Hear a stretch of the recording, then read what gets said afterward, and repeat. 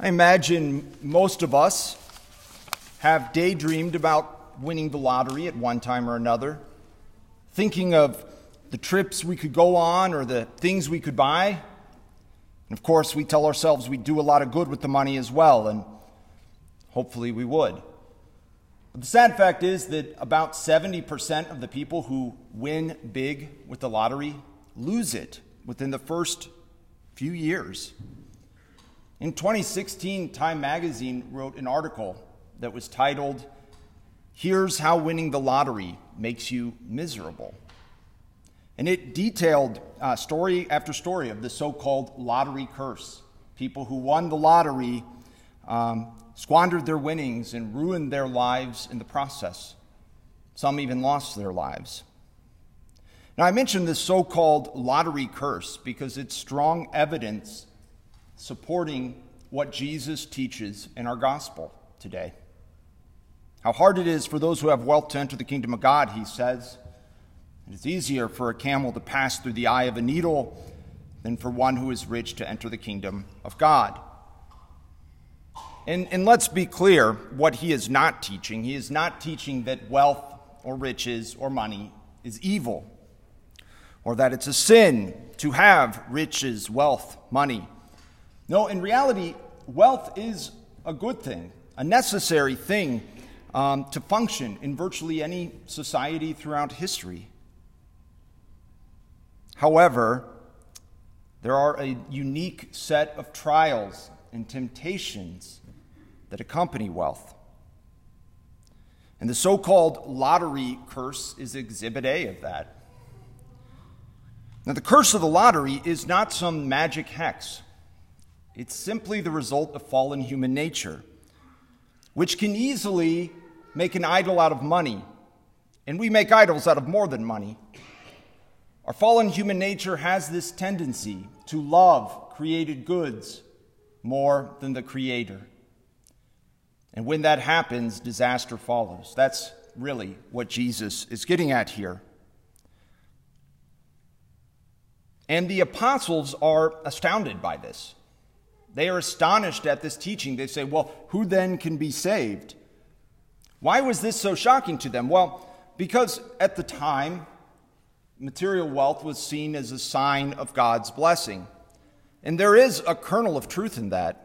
Anything we have, all that we have that is good, we have God to thank for it. But Jesus says this because he knows the weaknesses of human nature, fallen human nature. And he recognizes that wealth exerts a pull on our loyalties and affections that can make it extremely difficult for us to follow him. To be honest, we've seen this time and again throughout salvation history. If you read the Old Testament in the Bible, whenever Israel prospered, they forgot God and chased after idols. And sadly, it's been no different in Christian societies throughout history. We really could just look at our own. Since World War II, the Western world has experienced a level of prosperity that is truly unparalleled in human history. Never before have so many people lived as well as we have in these past 75 or so years. And in those 75 years, we've also seen an exodus from the church of sorts. Now, it's not solely the fault of wealth. There are a myriad of reasons why that is, but it certainly fits the pattern we have seen throughout salvation history. Now, the truth is, none of us choose where and when we are born. None of us choose the circumstances we are born into. And if wealth has these unique temptations and trials, maybe we're tempted to ask with the apostles, who then can be saved? But Christ, he gives us hope. He says, for human beings, it is impossible, but not for God. All things are possible for God. So he gives us hope that by the grace of God, we can resist these unique trials and temptations. By the grace of God, we can live detached from the created goods that we need to use. What does that mean, that word detachment? I think it's easiest to explain by talking about attachments. In the Catholic spiritual life, an attachment is undue affection for some created good. Detachment, then, is simply getting our loves in order, loving the lesser things less, the greater things more, and loving God, Father, Son, and Holy Spirit most of all, with all our heart, mind, and soul. That's really what we must do. That's really what the rich young man was unwilling to do. He was unwilling to love the lesser things less and the greater things more. That's what we, with God's grace, can do.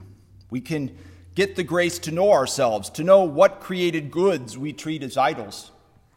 Maybe for some it's money, maybe for others it's honor, our reputation, or comfort and pleasure, success, power, fill in the blank.